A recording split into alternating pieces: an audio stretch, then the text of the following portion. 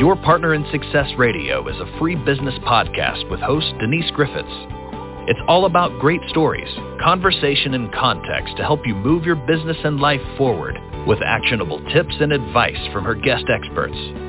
To listen and subscribe, just find us on iTunes, Google Play, or wherever you consume your podcasts.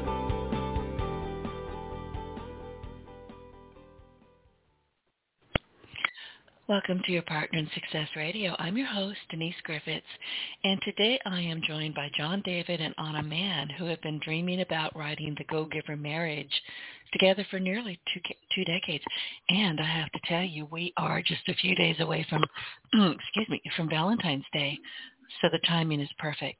So John David Mann is the co-author of more than 30 books, including 4 New York Times bestsellers and 5 national bestsellers, including The Go-Giver. We all have read that book, I think, which was co-authored with Bob Berg, and which has sold over 1 million copies, and also won the 2017 Living Now Book Awards Evergreen Medal for its contributions to positive global change.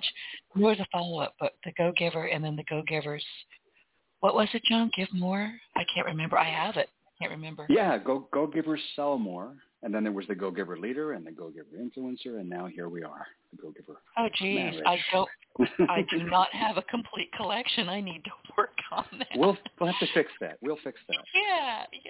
So anyway, John is married to Anna Gabriel Mann and considers himself to be the luckiest man in the world, M-A-N-N. And Anna holds a master's degree in clinical psychology and dance movement therapy from Antioch, New England, where she specialized in working with adults in family therapy. In addition to her work in family therapy and 5 Secrets marriage coaching, she has been clinical director for a program for people with Alzheimer's disease.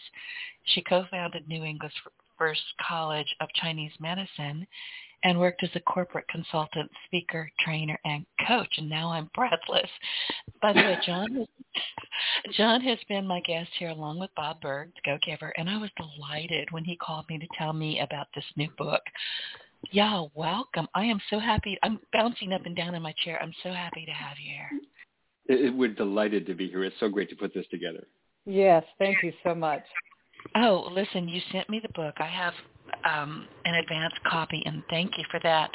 And I took pictures of it. You noticed it. I cracked that spine. I've got stickies all over it. I have read this book about 2 or 3 times here, there, and yonder. It's fat. It's gotten to be a fat book. It's got stickies everywhere. So I love your work. So tell me about, you said, I introduced you as saying you wanted to do this for 20 years. What took so long? I'm just slow, Denise. It's just how it is. No, the truth is, when the first Go-Giver came out, Anna and I have been together for 25 years. And I've published over 30 books. She's my first reader on every book we do. My first reader and best reader. I always look to her critical eye, her discerning eye, to tell me what's working in the book and what needs improvement and everything. So she looked back in 2005 at the first very rough draft of the original Go-Giver when it slid off my desktop printer and thumped on my desk. She picked it up and read it and said, wow, this is fantastic. And this would make a great book on marriage. This describes what we do. And I hadn't thought of it that way, even though there is a scene in the center of the Go-Giver that kind of hints at that, the scene between Joe, the hero, and his wife, Susan, which is the moment where he starts to sort of get the concept that's being shown him. But yeah, Anna pointed that out. This is her life work. As you pointed out in your little bio, she has a master's in clinical psychology, and that's been her family therapy and family coaching, helping couples and individuals live richer, fuller lives. That's been her passion her whole life. So it was kind of a perfect marriage of the work that I was doing, the Go-Giver series, and the work that she's been doing her whole life. So we knew instantaneously back in 2005 we wanted to do this together. But there were other Go-Giver books to be done first. There were others in the series that we contracted for. There were others in the series that Bob and I knew we wanted to do. And, things just take their time sometimes. To everything, there is a season. And for us, when COVID hit and we were watching the world shut down and millions of couples finding themselves facing each other for a whole lot more indoor time than they had planned and struggling with that. A friend of ours just told us recently, you can't get an appointment with a psychotherapist in New York City unless you want to book 3 years out. You're kidding. Yeah. People are suffering.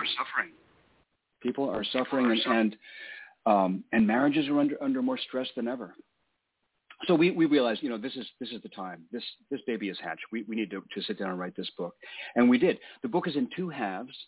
The first half is called The Parable, which was more or less my job. And the second half is called The Practice. And it's as big, again, as The Parable. It's really, the book is in 2 halves.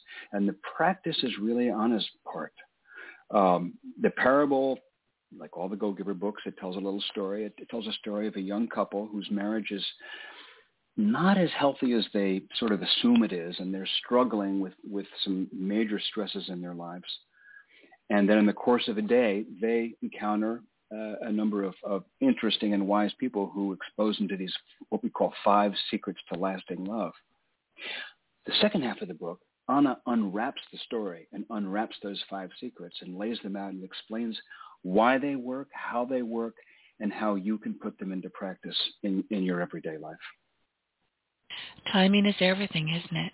Yes, it is. It really is, because you probably, I'm just taking a wild guess here, you probably could have written this book anywhere along your journey, but it may not have been as needed as it is now. Yeah, I think so.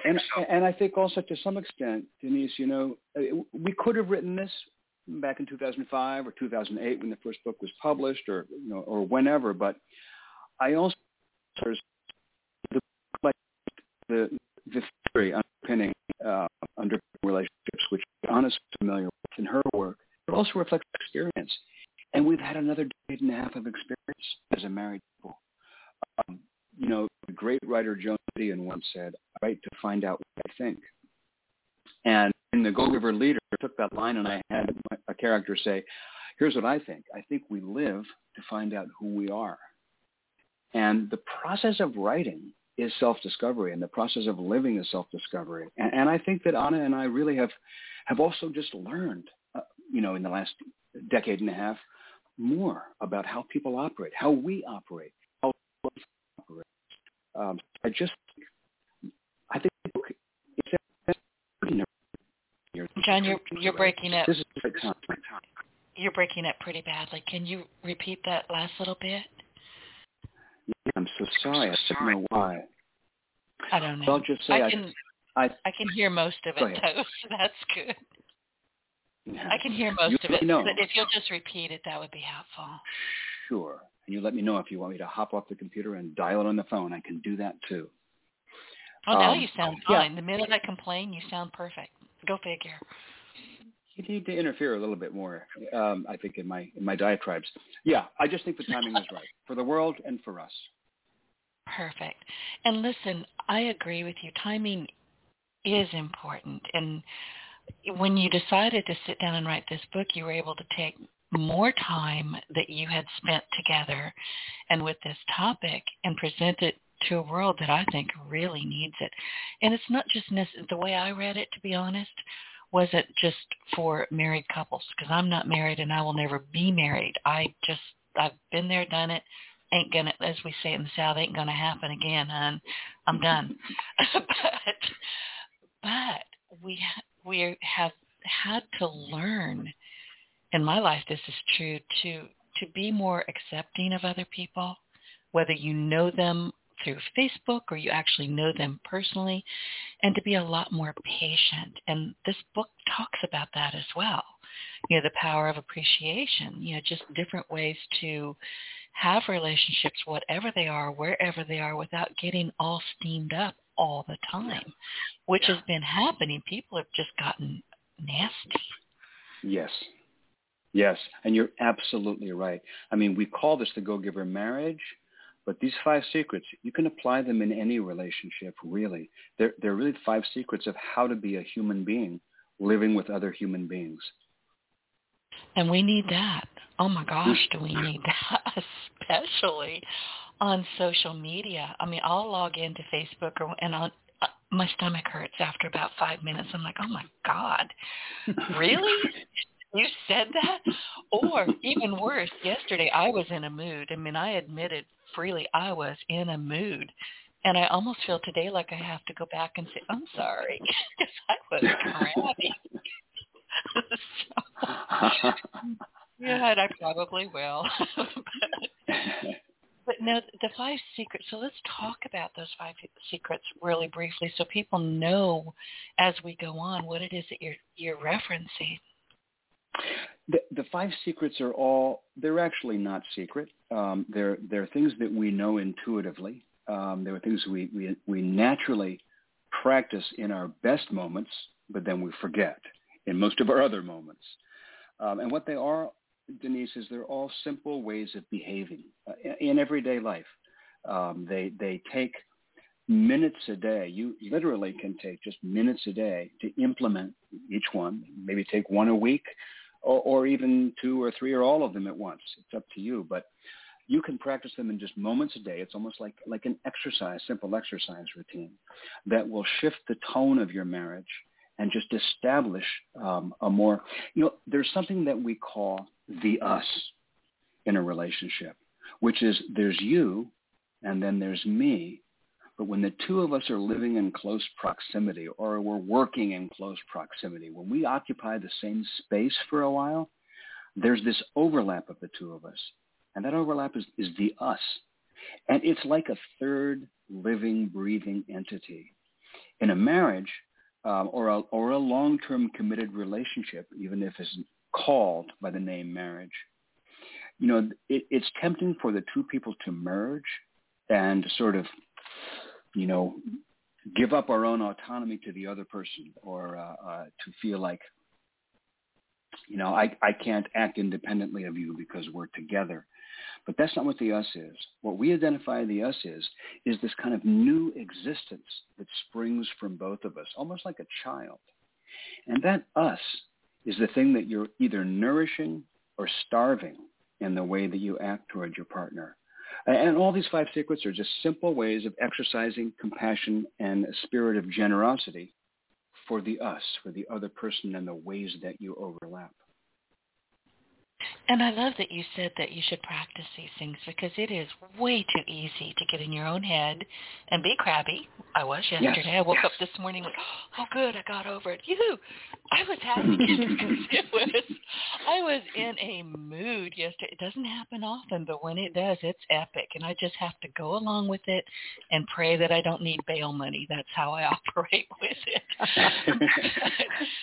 But the fact, what you're saying, excuse me, I'm losing my voice today. What you're saying is that we need to practice these things, and you're right. We don't think of these things. We just don't. We're so busy. Yes. Our brains are skittering around. I'm in a good mood. I'm in a bad mood. I've got to do this. Oh my gosh, I forgot to do that. We have 150 thoughts a second, it seems like, and it's easy to forget that we have to actually be mindful about how we're treating ourselves and each other. Oh, you said it. That's yep. Yeah, absolutely. And yet at the same time, there are actual things that we all hold that prevent us from being able to be fully present, giving, and compassionate in our relationship. And those are things like history. And, we didn't all magically arrive at the relationship and the romance. We actually came from families and backgrounds, and every one of us has our own history that impacts our future relationships.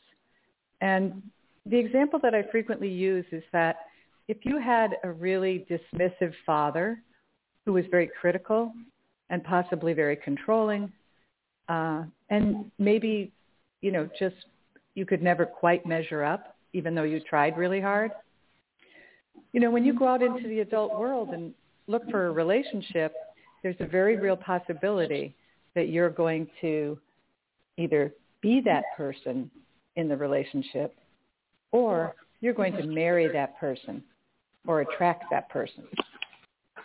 And that's I was because just thinking that, we've always heard that saying, you married your father. Oh, geez. That's about the worst thing you can do most of the time. Marriage can be a great opportunity for healing if we can all get clear on our issues. But I think that I'm hearing a terrible echo. I hope that you're not hearing it. No, I am hearing it. But you sound okay, so. Possibly. John, can you mute? Yes. Sometimes that helps. Oh, perfect. We all come to our relationship with our histories, and no matter what your history is, as soon as the rush of romance goes off the relationship and you're living together and your lives get busy and things happen, people lose their jobs, people have miscarriages, one or the other is struggling with depression or anxiety, stuff happens. And that is when it gets really hard to maintain that sense of compassion and giving, because all of your own issues start rising up. And when that happens, the most important thing to do is to be able to allow the other person to be where they are, to experience their feelings, and to be going through whatever they're going through. In the case of a miscarriage, we often see couples where she's still grieving 3 months after the miscarriage, and he's like over it and ready to move on, and is like kind of saying, come on, enough already, and you kind of can't do it. You can't do that. That's just another way of trying to control her place. That's where she is right now. What she needs is compassion. She needs time. She needs you to allow her. You need to be fully present. And to, in any way that you can, ask the question, how can I help you to have a better day? Or how can I help you to lift this burden? Is there anything I can do? Because, what people need the most in that moment is compassion. When somebody dies in your family, it's so wonderful when you have a friend who just wants to listen and who cares. A lot of times people stop calling, because they figure, hey, a month's gone by, you're probably okay. And frequently that's not true.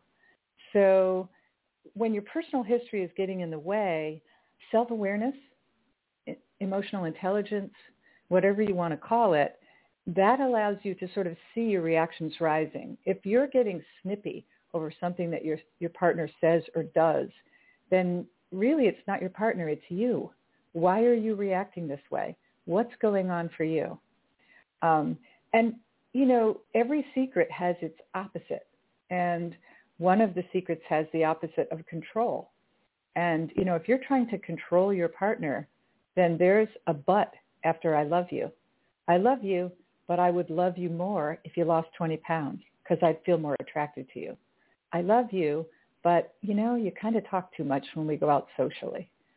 Those are bad examples. Those are examples nobody wants to hear, but there's subtle ways that people often in codependence and situations of codependence where they're either trying to please the other partner by behaving or being a certain way, or another partner might be actively trying to change you to be a specific way that they want you to be.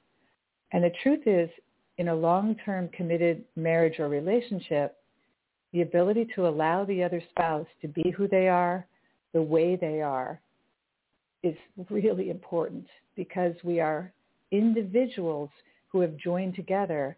And just like John said earlier, the us is the third entity in the room. And so you're either feeding the us or you're starving the us based on your behavior. And so it's exceedingly important to allow for each other's shortcomings and to be able to slow down your reactions, take a breath. Dr. John Gottman speaks about this in all of his marriage research. He calls them harsh startups. It's when people overreact and they instantly jump in. They're ready for the fight. If you can slow down your reactions, take a breath, go for a short walk around the house and come back in, whatever it takes to sort of calm down so that you can listen, observe, and be more compassionate and understanding. Understand that just because your partner is crabby doesn't mean that it's about you. It's not always about you. And I think that's so important to understand it's not always about us. In fact, it's been my observation over time that it's almost never about me. It's about maybe a way I behaved. It's maybe about something I said. Or, maybe it was just one of those things where I just don't get you. I don't understand you. I'm going to go for a walk. But you know what else I've noticed over time, too, is that when people are constantly at each other's throats, and this bugs me, Anna, it bugs me no end. They say, oh, well, I really love her. I just don't like her. Those are mutually exclusive in my book. You either do or you don't, but you can't love somebody you can't stand. What am I missing here? You're not missing anything. That was the ultimate commentary. I have heard that as well, and it's just it's just another way of saying you don't measure up. You're not who I want you to be. Oh, tell me that, and I'll lose 190 pounds instantly. It'll be out at the curb. Oh my gosh. It'll be your suitcase out at the curb. Yeah. No, I keep the house. You go. That's how that works. Okay, so it's interesting that people get so caught up, and listen, we're all guilty of it. I'm guilty of it. We get so caught up in me, what I think, what you did. This is your fault. It's just almost sometimes impossible to take that breath, to take that break. So do you have any tips where people can say, listen, we're not going to talk about this right now. I need to give me some breathing room. I'm going to go outside, kick some tires, and I'll be back. I do, actually. And it's secret number one. And all of the secrets are based on developmental theory. And developmental theory is very simple. What you needed as an infant and as a child, you still need as an adolescent and as an adult. And so these are very, very simple things that we've always needed and we still need today.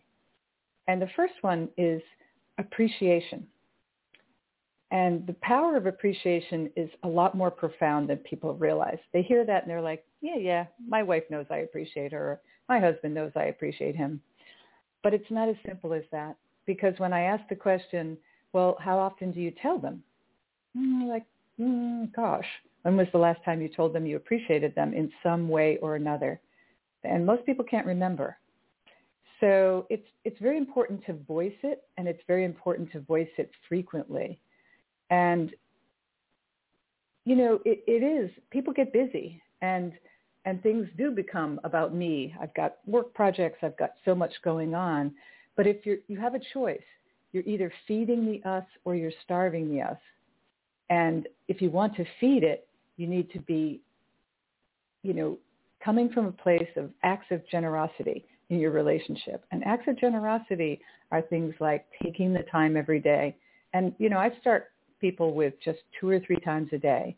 Pick 2 or 3 times a day and observe something that you really love about your partner. And sometimes people have to go digging to think about what that is. And then take the time to verbally express it. And it could be as simple as, I never tell you this, but I just really want you to know that when you take the kids shopping on Friday night and I get to take a hot bath and stay home and not have to think about anything, and, it means so much to me. And they come home so happy because they got all this time with you. They had ice cream and they're just skating around the house just on cloud 9 because they had time with you. And I just want you to know that it means so much to me, and I think you're such an incredible father. But for me, you're my hero because you just give me Friday night off and rescue me. Simple gestures like that are really powerful. I'm listening to it, and I'm realizing how powerful it is. And you're right. We may think it, but we don't often express it, and we're all guilty. I'm the same way. But I'm getting better about it because I have been actually writing it down. Say, who do you appreciate today? What do you appreciate? Have you expressed that? I had to train myself to do that, it's sad. But I had to train myself to be a better appreciator, and I don't even know if that's a word or not, but it occurred to me that people will always often say, oh, Denise, you said something or did something. It was just, I'm thankful. And I'm like, oh, thanks. I realized, Anna, how dismissive I was being when that was my only reaction. Took me a while, but I got there. I think it takes us all a good deal of time to not only wake up to really adding value to the lives around us, not staying so focused on the trajectory of our own life and our own career and our own work, but rather really paying attention to the little things. My adult daughter calls me every day, and a lot of times it's like right before she goes to bed, and she just wants to say, good night, Mommy. I love you. And, I've gone out of my way in the last few months. Since the book's been written and we're actively in communication, I just realized that I frequently didn't say to her, or tell her how much it means to me that she does that. And she's an adult. We make a lot of assumptions, don't we? We do. Yes. See, I love that. My mom passed away a couple of years ago, and there's not a day when I don't think, oh, man, what would Mom think? And I'm thinking about the truckers right now and, the different things that are going on in our insane world. And I can hear her voice in my head. I really can. But I want to call her because we talked about all kinds of things, and I can't. My brother passed away last year. He was a double lung transplant recipient, and he lived 8 years. I can't talk with him. I miss those, and I miss the missed opportunities. Oh, that is such a mouthful. I mean, I think that when family members die, and especially when you lose multiple, so that, in my case, I'm the last person in my primary family that's still on the earth. My only sibling is gone and both my parents are gone. And there's this big hole when they leave, because the last one to leave, you suddenly are, like you're kind of a child all alone in the world. And, I was an adult in my 50s, but I was still feeling really bereft. And so I completely understand. And I think that grief and family sickness is really tough on a relationship. It's one of those moments when you really need to pick up the slack, allow for the fact that your partner is completely stressed and grieving, and just cover as many bases as you can to make their life easier, because,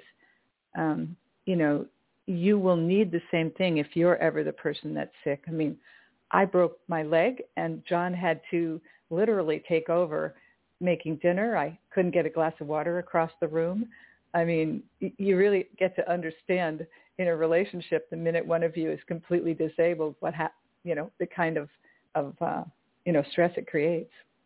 And are those times when you look back and say, I didn't even think to say thank you for the things that he's been doing all along, just because he is who he is. It just never occurred to me that this is a really great guy and he treats me really well, and I feel like I've nurtured the relationship, but I didn't say thank you as often as I should have. What do you think, John? I was just thinking, hearing you talk, I think one thing about our relationship is that we've both been really intentional about things like that. And so, for example, Anna's knee, it was actually her knee that broke, and it was a horrendous break. You can't cast a broken knee. So it was just, wrapped on ice, and basically she was flat on her back or sitting in a couch or in a chair for a year and a half. She couldn't walk. And after that, there was a wheelchair, and then there were crutches, and then finally, by the time when I proposed to her, she still had crutches on, because this had happened just before we got married. since that time, there is literally not a day that goes by that both of us don't at some point say, look at this, holy cow, I am propelling myself across this room on these two long appendages. It's like this is the most amazing balancing act. I'm walking. I remember what it was like I would imagine every day what it was like as a baby to suddenly be aloft on these legs and say, wow. And you know what? I think that's kind of the essence of what we're driving at in this book. You said it, Denise. There's so much we take for granted or that we assume. You know, the thing of appreciation that Anna's talking about. When you are first together as a brand new couple, you appreciate everything. I mean, they can do no wrong. Everything she says is brilliant. Everything word out of his mouth is hilarious, right? She's the most gorgeous woman on the planet. He's the most handsome man in the galaxy. You know, you appreciate everything that could possibly be noticed. But time happens. Until you don't. Until and you don't. That's where exactly. you have to start, you know, with your mindset. That's where you have to start with practicing. So I get it. I didn't do it, but I get it now. Here's the thing about mindset, too. It works both ways. I mean, you're absolutely right. It is a mindset, and what we call it the mindset of generosity. It's the mindset of giving the other person the benefit of the doubt, being compassionate. That's the mindset. We call it the mindset of lasting love. It's the mindset that allows your trajectory to persevere throughout a lifetime, just getting richer and richer and richer. So, yeah, you need to have the mindset. But sometimes the way you feed that mindset is by stuff you do. And don't take this the wrong way, but it can even be stuff you do when you don't exactly feel like it. Like you get in the habit of voicing your appreciation. It actually feeds that mindset. There's a story I love about that. We just heard this a few days ago. A friend has two kids, 8 and 5. And they would fight, as siblings will occasionally do. And he said normally he would just, when they start fighting, he'd just scream at them, say, kids, stop it. But he started something new. Instead of screaming at them, he would separate them and say, okay, right now, don't give it a thought, just immediately right now, I want both of you to say 3 nice things about the other one. And so one of them goes, well, he's good at math. He likes dinosaurs. And it's like his heart was obviously not in it, right? But no, and he had to stop and think about it. Exactly. It didn't come instantly. Yes. And so that's the thing. We all have to stop and think about it. We're all that little kid saying, what do I love about her? I've got to stop and remember. It's like, you know, the things that, and then you have, sometimes there are characters in the book that you see them do that, to stop and think, and, you know, nothing comes up because I haven't been in that mindset, because I haven't been reminding myself, because I haven't had the practice. It's a practice. It's a thing that you just practice at every day. And as you practice it, it feeds the mindset of lasting love. And as the mindset deepens, that feeds the practice. They go back and forth in a positive cycle. I love that. And it is difficult. I mean, towards the end of my marriage, I didn't like him none. And I still don't, to be honest, but I don't hate him anymore. But I remember looking at him and look, I was at a lot of fault here. I'm not saying this was all him. We just fell completely apart, and towards the last 2 years, we didn't do a darn thing to fix it. That's just all there was. And shame on us. We could have at least been friends, but that even went out the window. You I heard both Anna and me react. Go ahead, sweetheart. Well, I think that, you know, I mean, John and I were both married before for a long time. I mean, we both got married believing that this was a lifelong commitment. So I was married for 21 years. And, you know, when you marry very young, you often will marry somebody who has wounds that you need to heal yourself. And so there are ways that you're drawn together because you have similar things to heal. And that can create that can create a great deal of ambivalence in a relationship because you see it in the other person, and the part of you that doesn't want to deal with it personally is avoiding it. You're pulling back and kind of going, uh-oh, there it is, rising up again. I think I'll walk away and go to my computer and work on a project for the next 2 hours, and I'll avoid her, or I'll avoid him. And I think that a lot of couples get in a pattern, and we see this with sex all the time, where 20% of couples in America don't have, they have sex less than 10 times a year. And for some it's not at all. And often it's that one person's desire has just backed off, but I think often there's an avoidance of the emotional context of the relationship because there's something painful there, that when you get emotionally close, something rises up in you that really hurts. And if you don't take the time to get into personal therapy for yourself and really talk to the therapist about what happens to you when you get close to your wife or husband, why am I reacting this way? Why am I feeling like I just want to run out the door?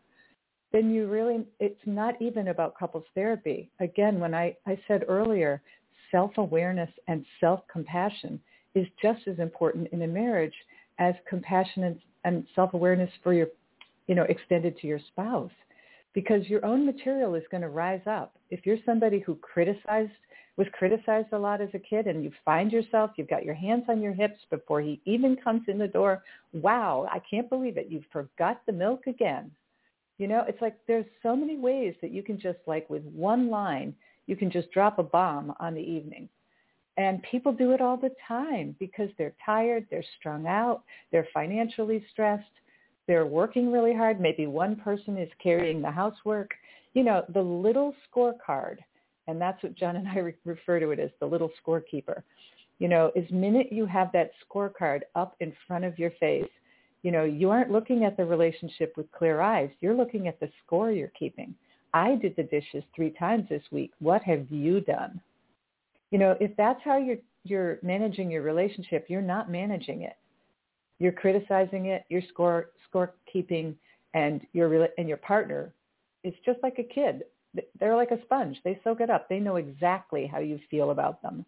So if you want your partner or your husband or your wife to know that you adore them, you have got to make gestures that they know it, and you've got to quit the scorecard. If you want to feed the relationship, it has to go away. Right. I never thought of it as being a scorecard. And by the way, you just discussed the last 5 years of my marriage. Now I'm going to need to sit in the corner and cry, but that's okay. It wasn't fun, but you're right. There were scorecards. I can't tell you how many times I just walked out and said, I'm going to go for a drive. I cannot fight with you. You cannot bully me, whatever it was.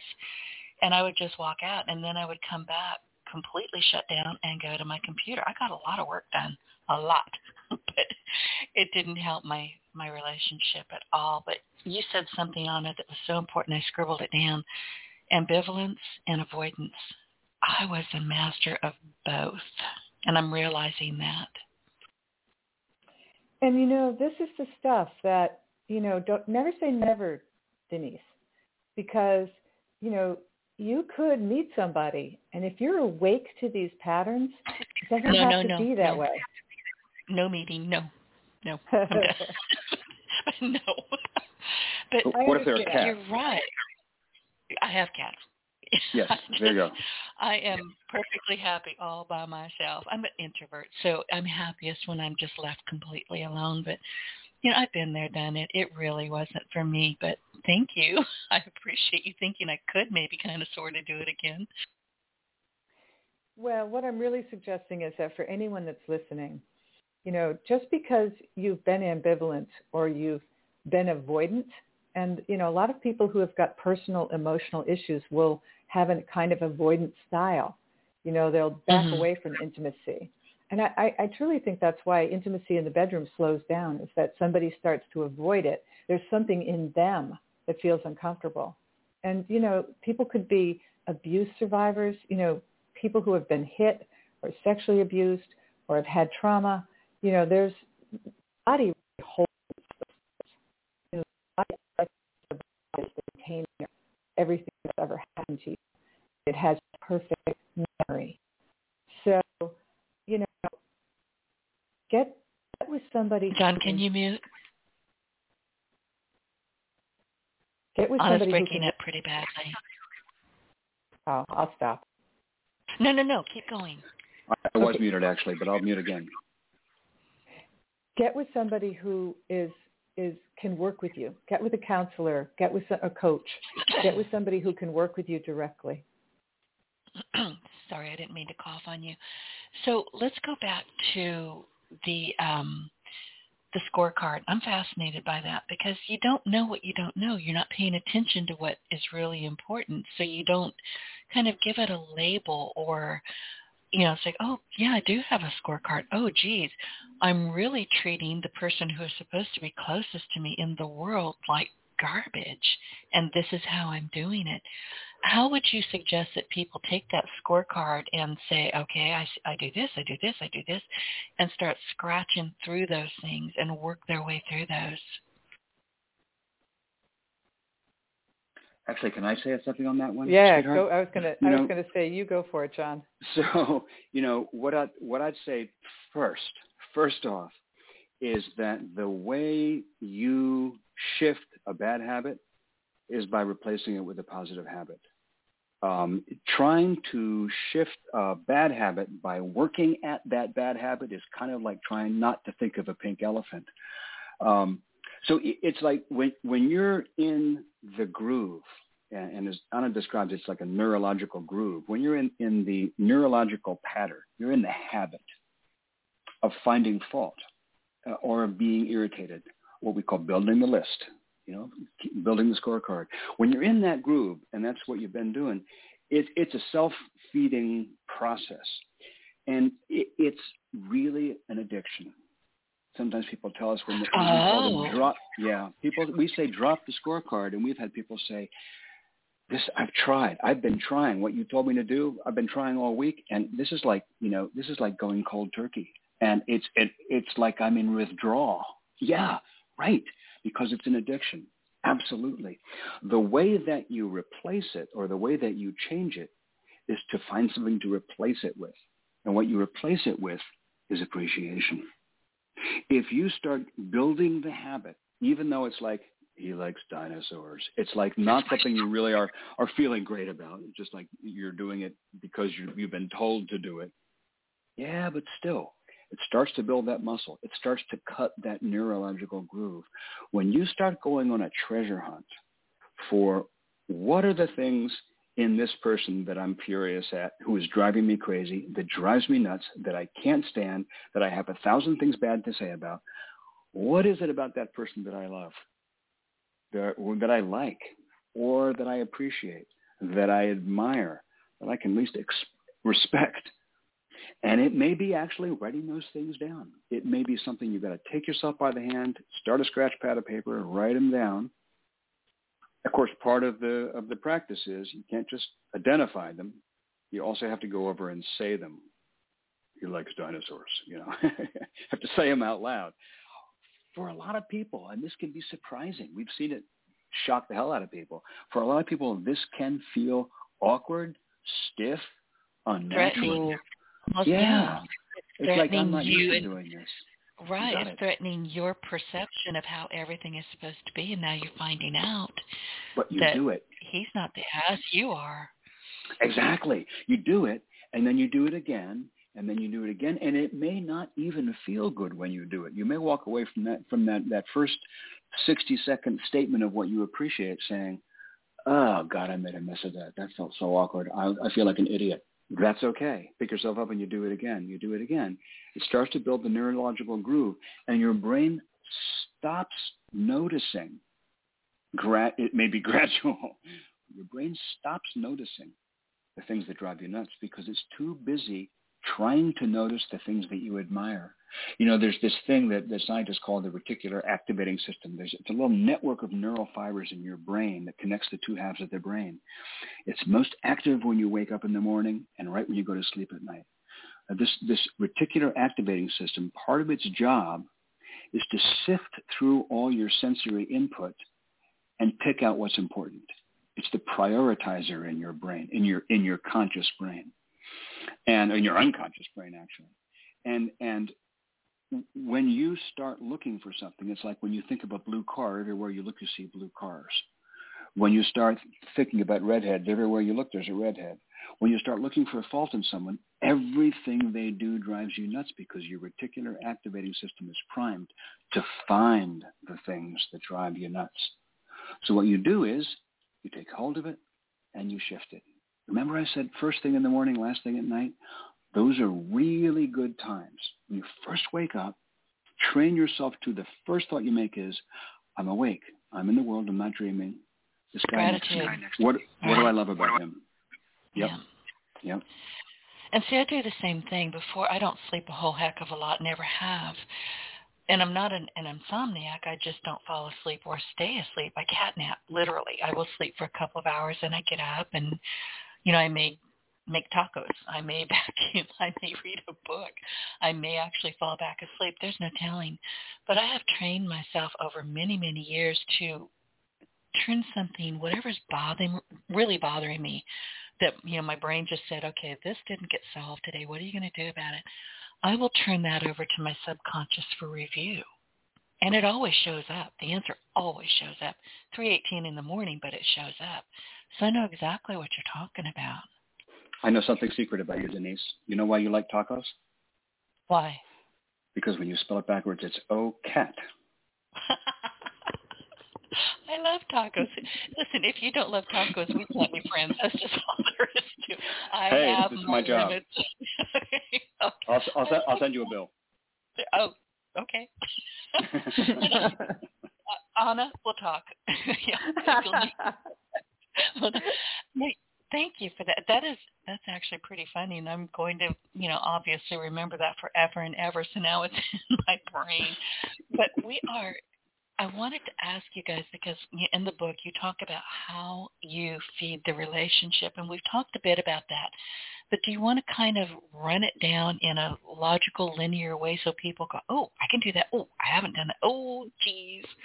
So let's sort it out if you can. I mean, I'll start with that, and then I'll pass the baton. But the way, in terms of how you feed the relationship, I think the first thing to notice is that, and Anna talks about this, so brilliantly. But I'll take a quick amateur stab. The things you needed as a baby are the same things you need as an adult. It's developmental theory. It's on his background. Babies need to be told, oh, you are the cutest baby I've ever seen in my life. Oh, aren't you adorable? You are so, and little toddlers need to be told, oh, look at you. You can read that whole book by yourself. Oh, look at you. You are growing so big. You are so strong. You are such an amazing little boy. Kids need that because they're forming their picture of themselves. And they need you to help them do that. Like these words, these praises are formative material, the clay they're building themselves out of. You still need it as an adult because it's a little kid right inside you that never goes away.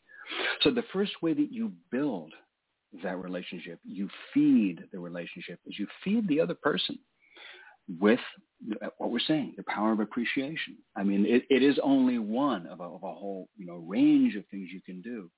But believing in the other person, appreciating them, telling them what you admire about them, what you respect about them, and making sure you don't just take those things for granted. That's sort of the foundation of how you feed the relationship. And I now pass the baton. I don't have much else to add except that piece about, also leaving open the space for them to be a separate individual and for them to have their own needs, their own feelings, their own need for space. I mean, if you're an introvert married to an extrovert, you both need to understand the different styles. I mean, we're both introverts. So we have no trouble going to each of our offices and giving each other almost the whole day. And then we'll come together late in the afternoon, go for a long walk, and then we'll make dinner. We'll have several hours together. But frequently we'll separate again right before bed to just get a few last-minute things finished and close down our computers or whatever. You know, once you understand the rhythm of the other person, you can have a little more respect for it. I think that the need to be seen and heard and witnessed extends beyond just being appreciated. It extends to a much bigger degree to the places where you're hurting, the places where you're feeling insecure. I mean, you can be in a brand new job and have a boss who's really, really riding hard, and you are feeling really inadequate, and maybe you got called out on something. And if you don't have the space and the ability for that to be a shared experience, for one person to be able to talk to the other without the other person saying, well, why aren't you doing this or why aren't you doing that? It's so much more powerful to listen and to say, wow, that sounds hard. To have some compassion and be kind. Kindness is so powerful in a relationship. And it's your own material that's holding you back from your kindness. It's your own material holding you back from your compassion. And usually it's because you don't have kindness or compassion for yourself. So it's really hard to extend it to another. So I was again, going to ask you about that, because we have to start with ourselves, don't we? We have to be kind to ourselves and understand ourselves and look at our blockages and find help if we need it. But we can't fix it if we're not aware of it, I think. And sometimes awareness is the biggest obstacle as humans that we have, I think. I would agree. I think that it's hard to be self-aware when you're reacting before you allow yourself the space to feel. And that's and one key. thing that I noticed, one thing that I've always noticed is that, and what you said about listening is so important, because when we're talking, women in particular, I think, when we're talking, we don't want you to jump up and fix it. We just want you to hear us. Don't fix it. We'll get it fixed. Unless we ask for that, that help, don't try to fix it. Just shut up and listen, which is a rude way of saying it, but it happens. We do Zoom trainings that people can sign up for on our website. And we often tell people in the middle of the training that no matter who's bringing the issue, listen and don't be thinking about what you want to say to help them fix it. Just listen, because most people simply want to be heard. And the more you listen, the more they feel heard. You don't have to say a single thing. In fact, John and I have a joke in our relationship. I might be downloading about something that's bothering me, and he'll, every 2 or 3 minutes, he has a phrase. He says it to make me laugh. It's not about the other person or the other situation that I'm talking about, but every 2 or 3 minutes he'll say, the bastards. Usually when he says it. Yeah, okay, I know. Funny. Yeah, I know in that moment that he is. I know in that moment that he's really extending compassion, and at the same time he's trying to let me know he is listening, and he does know that this situation has created hardship for me.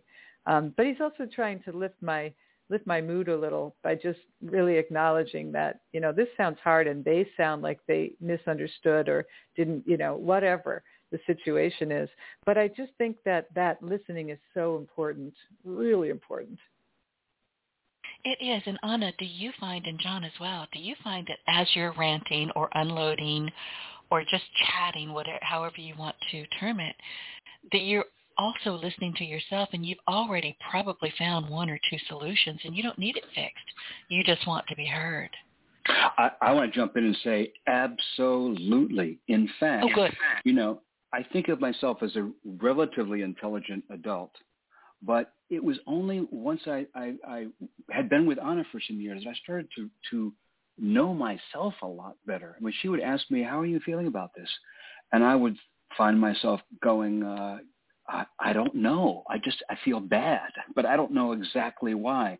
And with her patient questioning and especially listening, knowing that I could unload to her without being judged, without her coming back and criticizing what I'm saying or judging what I'm saying or assessing what I'm saying, just listening, I found myself sort of walking through the minefield of exactly what it is that's bothering me and untangling a lot of knots that I couldn't untangle on my own.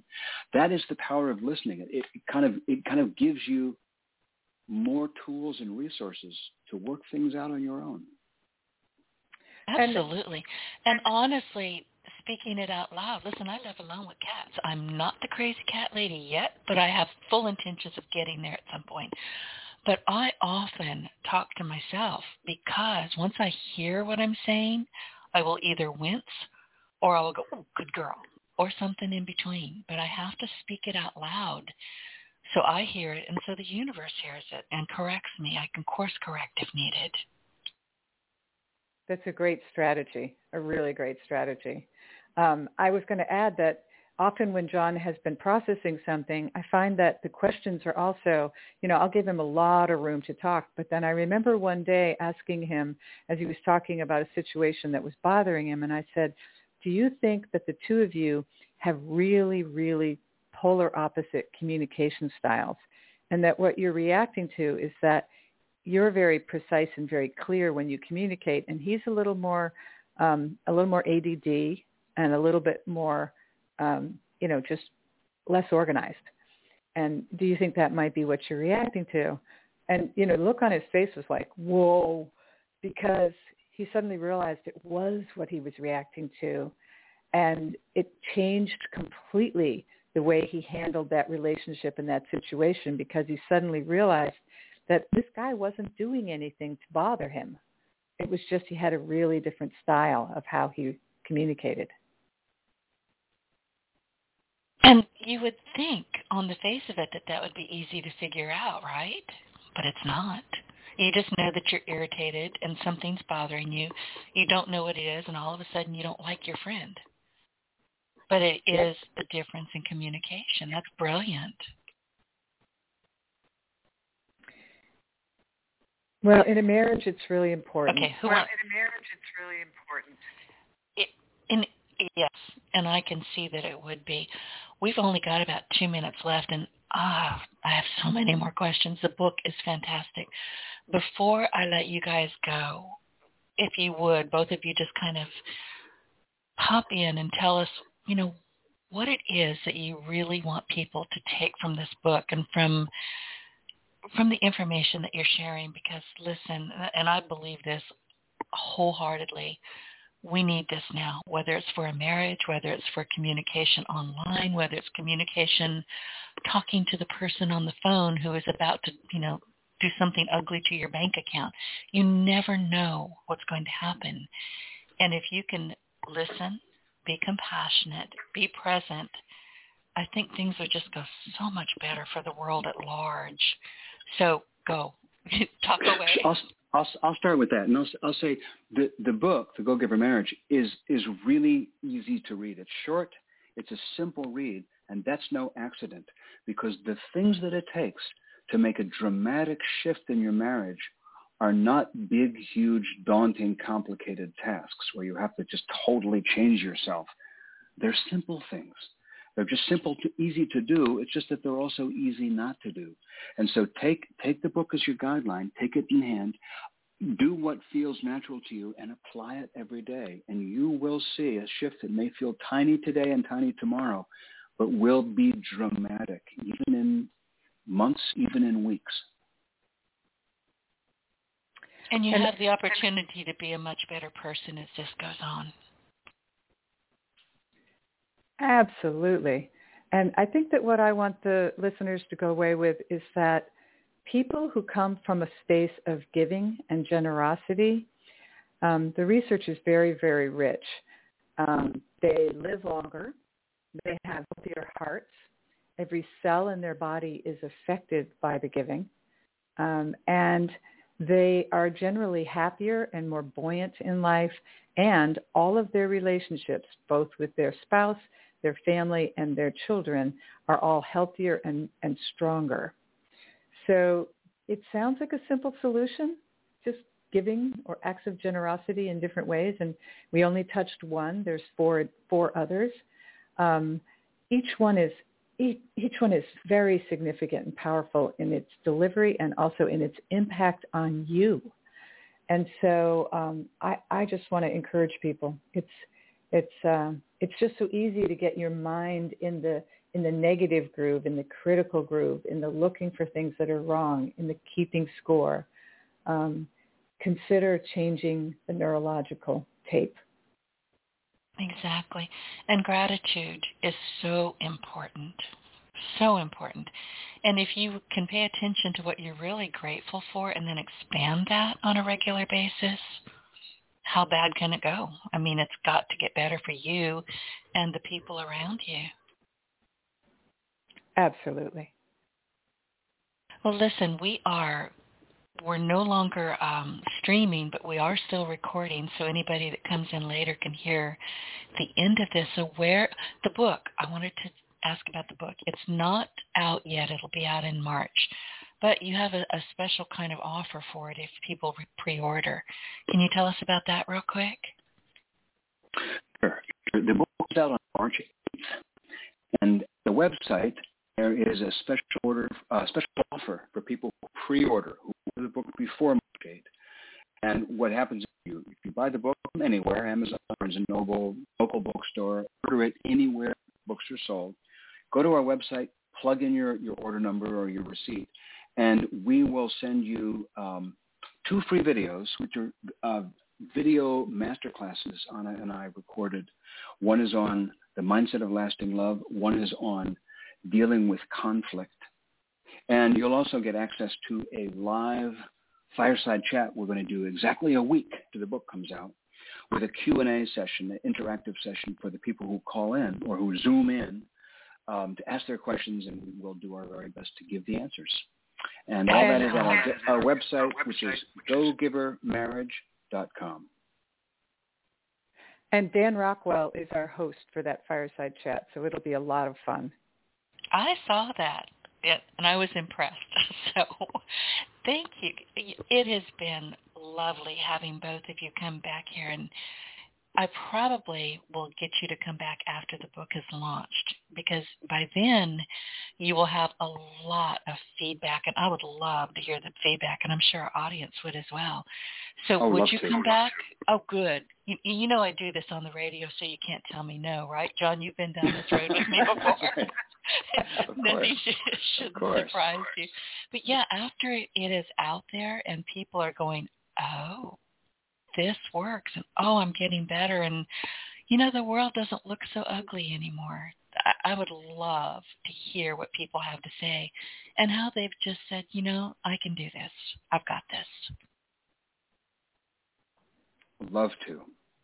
Great. Yes. Well, Liz, thank you. Well, thank you both so much for being here, and I appreciate it very much, and I thank you for sending me the book. I really... I was so proud that you saw me on Facebook. It's like, I got a copy. Did you? So it was great. I loved it. We loved it. We had a little bit of, I got it first thing going on. It was a lot of fun. But David and John and Anna, it has been wonderful speaking with you. And I thank you for spending time with us. And before I say goodbye, I would like to remind our audience to be sure to look for us on iTunes and anywhere else you consume your business podcasts. Honestly, you can't throw a stick on the internet without hitting your partner in Success Radio. So take us along on your success journey and make a note to pay attention to when I get you two to come back. I can't wait. Seriously, I can't wait. So thank you very much. Thank you. Thank you. Get your voice heard. If you would like to launch your own far-reaching podcast, contact Denise Griffiths at yourofficeontheweb.com and go to the podcast tab.